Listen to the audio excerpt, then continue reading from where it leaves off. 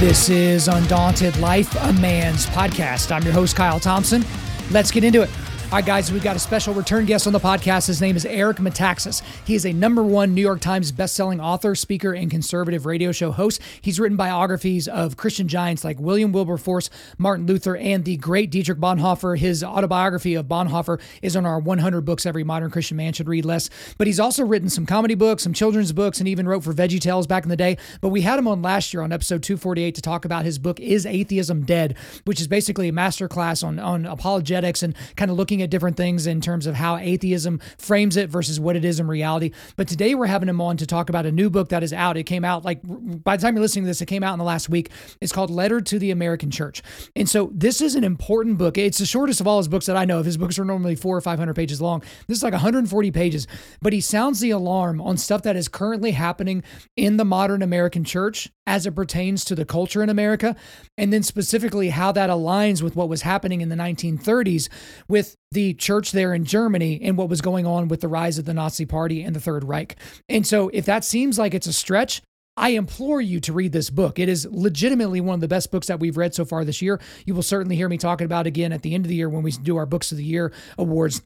But in this interview, we spent a lot of time talking about that. We spent a lot of time talking about what was going on and what kind of created the environment in the 1930s in Germany that led to that. But we spent a lot of time talking about why the church, why the modern church, and specifically modern pastors are so cowardly on most of these cultural issues. And then they want to say, oh, it's because we don't want to be political, or we don't want to be seen as bigoted or as unloving. You know, it's not really a gospel issue, abortion. It's not really a gospel issue, keeping, 14-year-olds from cutting off their healthy breasts. It's not really a gospel issue that our southern border is just wide open and people are being taken advantage of. And like, none of those are gospel issues. So we dig a lot into that, but we talk about how the gospel itself has been bastardized so that these people can kind of get their Christian pacifist way of working into things, and how they're not really following the Christ-like model of meekness. But then we get into not just lamenting what is, but how do we operate? What do we do?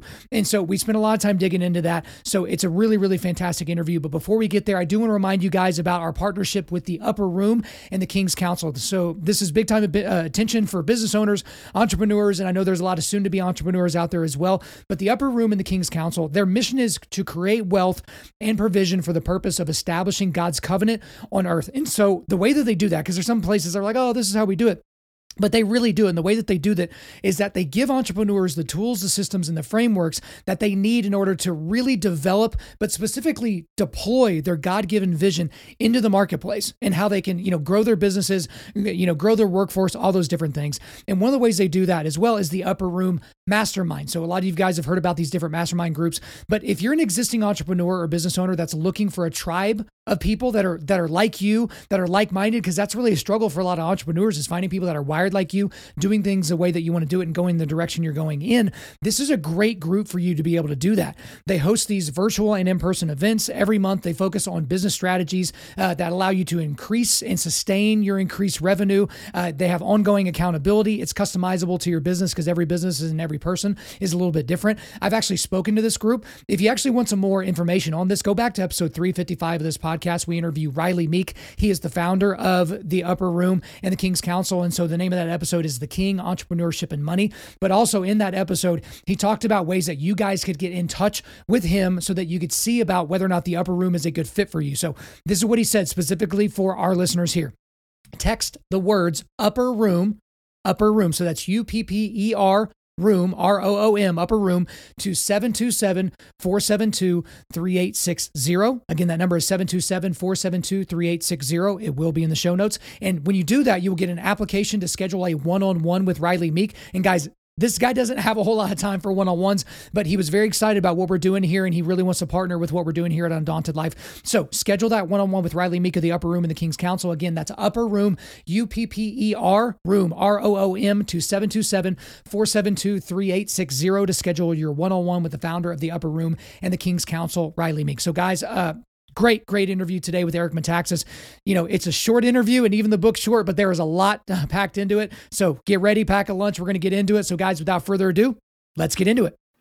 Eric METAXAS, welcome back to Undaunted Life of Man's podcast. My privilege. Thank you. Well, hey, last time we only had short time and we hit a grand slam. So let's see if we can go 2 for 2 with short time, because you've got a new book out this week. It's actually today, the day we're recording it. It's called Letter to the American Church. So in it, you're warning us about the real potential for something nefarious on the horizon. So what exactly are you sounding the alarm for? Let me be blunt. I wish what I knew to be true was not true. But what I say in the book, Letter to the American Church, and I beg people to take this seriously, the silence of the American church on all kinds of issues is exactly the same as the silence of the German church in the 1930s. People might think, oh, that's a dramatic parallel. You're overstating the case. Ladies and gentlemen, I wish I were overstating the case. I promise you, I know enough to know that I'm not overstating the case, and that the German church was lulled into silence for exactly the same reasons that the American church has been lulled into silence. Many good people believe that I shouldn't speak out on this issue or that issue. You can name the issue. They say, I don't want to be political. Well, that's what they said in Germany. And these were not evil people. They were used by evil. They were used for evil purposes. But they didn't think, hey, I want to worship Adolf Hitler. I want to serve the devil. I want millions of Jews to be murdered. They had no clue what their inaction and their silence would bring about. And I really believe genuinely that the Lord gave me the assignment to write the Bonhoeffer book when I did, as a warning to us today to say, this is exactly what will happen to you. It'll be different in many ways, but it's the same thing. You will be lulled into silence if you are not bravely speaking the truth into the culture. Whether you're accused of being political, whatever it is, if you do not do that, what happened there will happen in America. So I wrote the Bonhoeffer book, but then recently, in the last year or so, I said, I have to write a short book. It's probably my shortest book, explaining how it is that we could get here, why there are people today, while we're having this conversation, that they're convinced they shouldn't speak up on these issues. They don't want to be accused of being political. They don't want to be accused of being divisive. They might lose people in their congregations. They might drive people away. They have all these reasons. And I'm here to beg you folks to take this seriously. I cannot possibly overstate the case of what we are facing. Yeah, just finished the book yesterday, and the alarm you're sounding is a loud one, and I can see a lot of the through points that we're currently seeing in culture, and specifically, as you brought it up several times there, Christians, but even more specifically, pastors not wanting to be political. So I want to read this quote from your book here, which, by the way, guys, like, this is one of your shorter books, maybe your shortest book, but it is dense. Like, get your highlighters ready. So let me read this quote. So those who behave as though there is nothing to worry about, who seem to think, as such prominent pastors as Andy Stanley and others do, that we ought to assiduously avoid fighting these threats to be apolitical, are tragically mistaken, are burying their heads in the sand and exhorting others to do the same. Or to put it another way, they are in the churches singing more and more loudly to drown out the cries of those in the boxcars heading to their gruesome deaths. Just a brutal line there. Let's keep going. Sing with us, they say, and don't worry about all those other issues out there. They don't concern us. Our job is to focus on God and to pretend that we can do so without fighting for those he loves, whose lives and futures are being destroyed. So, fantastic summation of what we're looking at right now, where we have these modern, mealy-mouthed, cowardly pastors not talking about abortion, not talking about LGBT, not specifically the T right now in the transing of children, critical race theory, biblical marriage, which is the only type of marriage. It's not called traditional marriage. It's called biblical marriage. Eric, we've accepted our place as downstream of culture while simultaneously begging the culture to love us without realizing that they will always hate us in the end. Go. Well, I mean, it's almost funny. I don't know if I mentioned it in the book, but the classic case is Tim Tebow, right? Here's a guy who has been the nicest guy, the most wonderful witness. Look how he was mocked, right? So people act as though, if you don't talk about politics or something like that, you'll be fine. People will be attracted to you. Now, by the way, I love Tim Tebow. He's not guilty of what I'm talking about. But what I'm saying is that people think that, if I just do the nice thing, I think maybe Mike Pence thought that, on January 6th when he says, well, I'm not going to do anything dramatic like send this stuff back to the States. I'm just going to do the safe thing. And the fact of the matter is, people will hate your guts unless you do what they want you to do. So the idea that in the church we'll be more liked if we don't talk about this or this or this, I want to say bluntly, there are people who have made an idol of evangelism. They have this idea in their minds that if I don't speak about these hot button issues, it will attract people to the faith, and then we can deal with those issues. Well, now, of course, in some cases, that's true. If you're having a conversation with somebody and you have discernment of the Holy Spirit, that I'm not going to talk about this issue or that issue because this is not the time.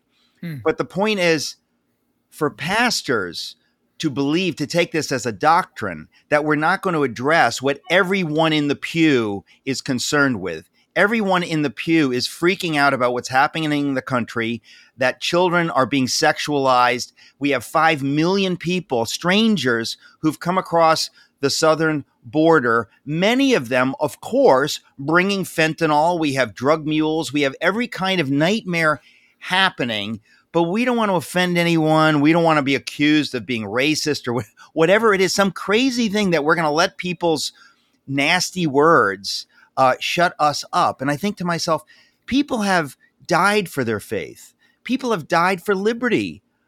And we're saying, well, I don't want somebody to call me that name. I don't want somebody to say I'm being political. I'm being a culture warrior. And I think to myself, ladies and gentlemen, there are far worse things than being called names.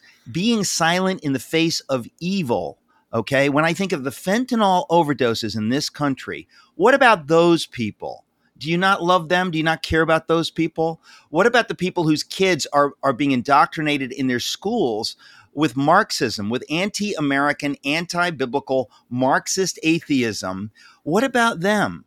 What about Black communities that are being devastated by Black Lives Matter critical race theory? They're being devastated. The division is growing. If you are called to love those people, you are called to speak out on these issues. And when we have these siren songs in the church saying, no, we're not supposed to be political. Andy Stanley wrote a book about this, and I was blown away. I thought millions of people listen to him, and he is making the case. It's a mess. I mean, it's historically inaccurate. It's biblically a mess, but he's making this really kind of rhetorical case that is going to mislead millions. And then you have somebody like Jim Daly, head of Focus on the Family, gave it a positive endorsement. And I thought, these are not evil men, but they are misleading millions.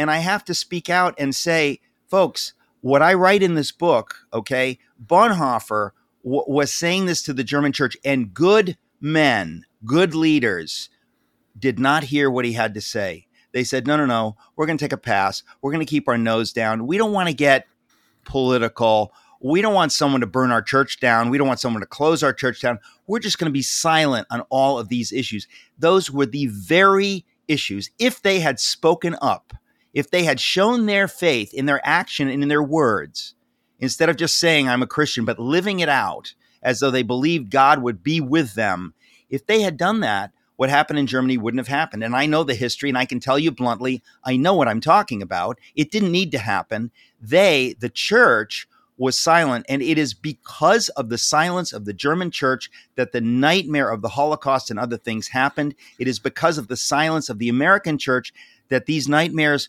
are just beginning to happen and will continue to happen. I believe the Lord called me to write this book for those in the church who will have ears to hear. There are still many who are on the fence. They're confused.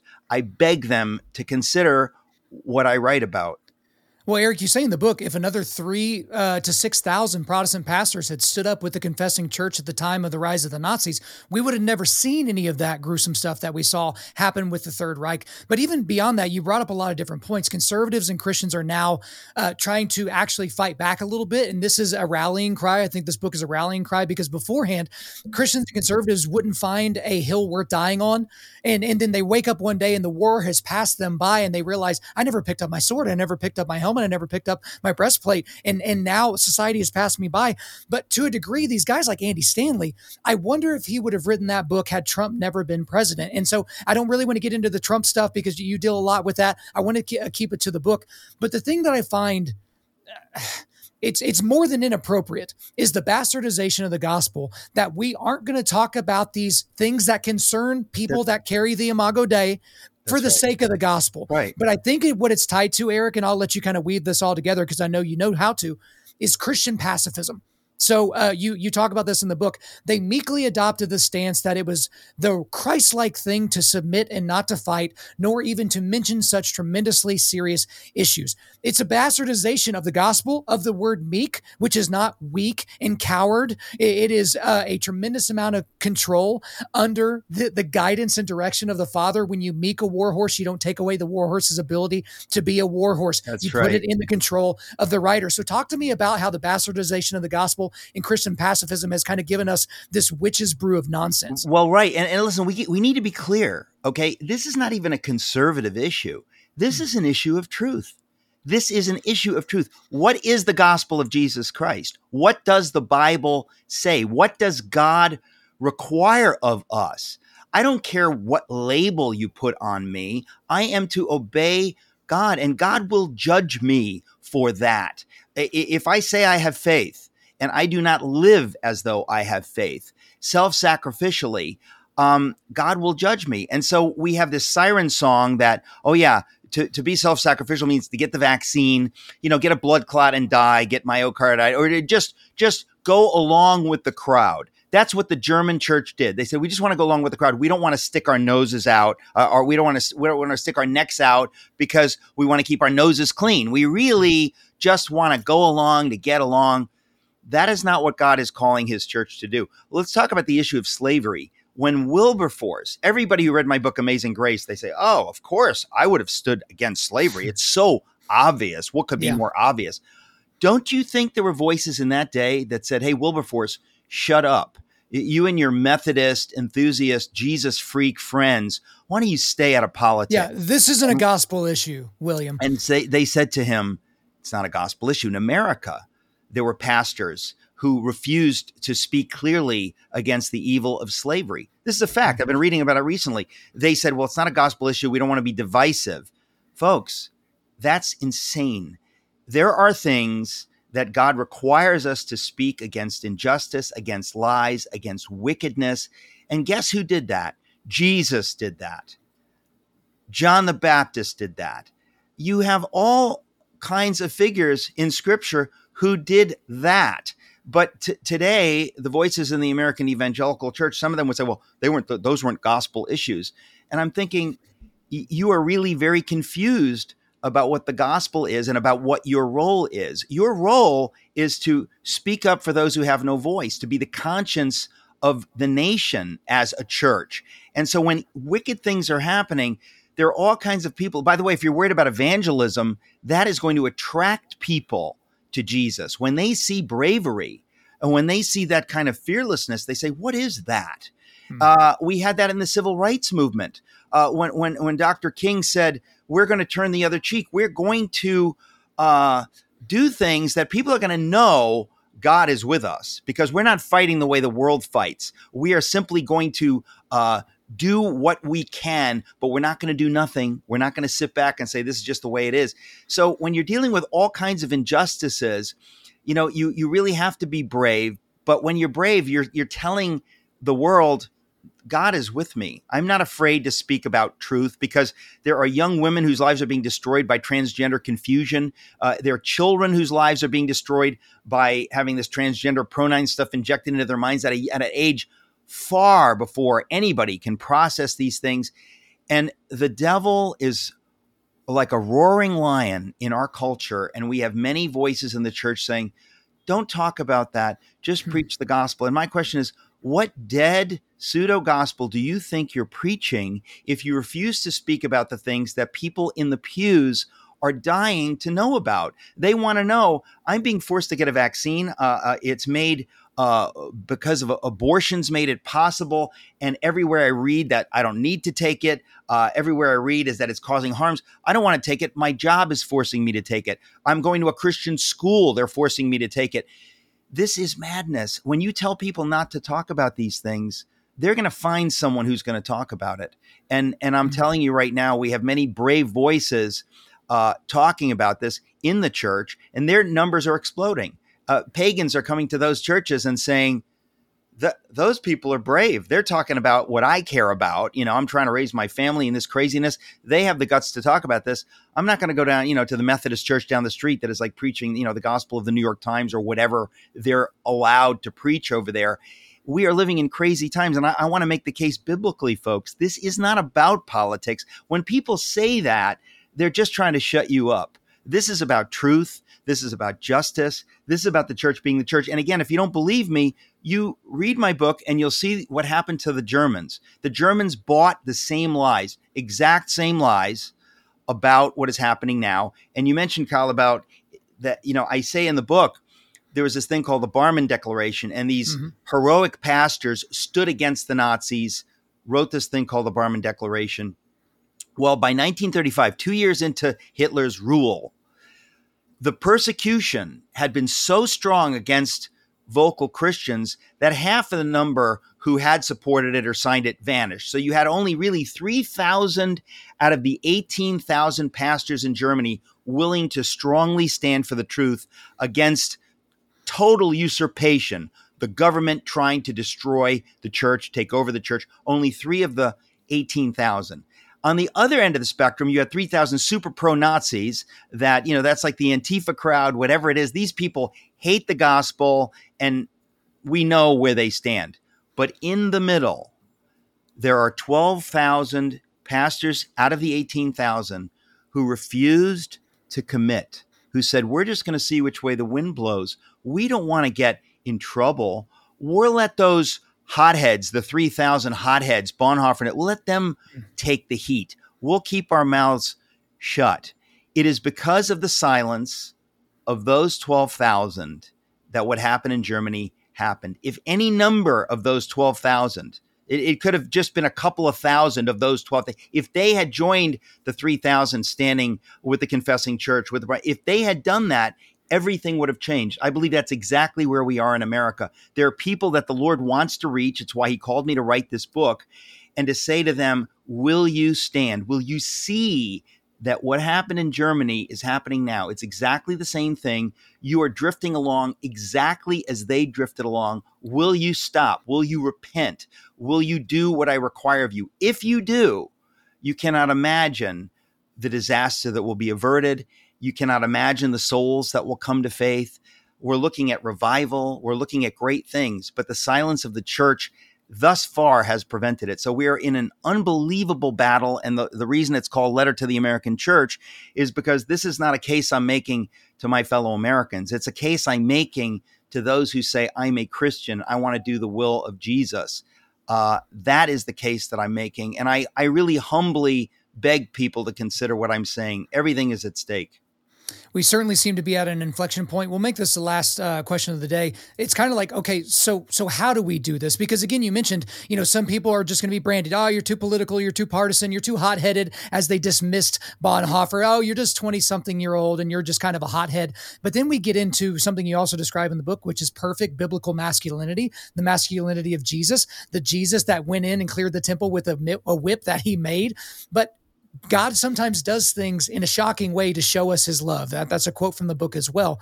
But what exactly do we do? Because part of the reason why I exist and why the show exists is because pastors won't talk about this stuff. That's why we talk about faith, culture, and politics, because someone's got to equip these men with the truth. So what do we do moving forward? Well, look, the first thing I say, since the book just came out today, I say, if you have a pastor that's waffling on this stuff, please give them a copy of the book. Because I do believe there are leaders who are not hearing what I say in this book. They're only hearing the siren song of silence. I really do believe that there are people out there who can be reached. And that's why this is not a book designed to demonize people. It's designed to reason and to say, please consider that that's the role we're going down. So that's the first thing I would say. The second thing I would say is when whoever is listening right now, when you read the book, you will be galvanized. You will say, I have got to pray and say, Lord, lead me. Where do I speak up? How do I speak up? There are innumerable ways to speak up. If you're going to a church where the pastor refuses to speak up, I would humbly say, please stop going to that church.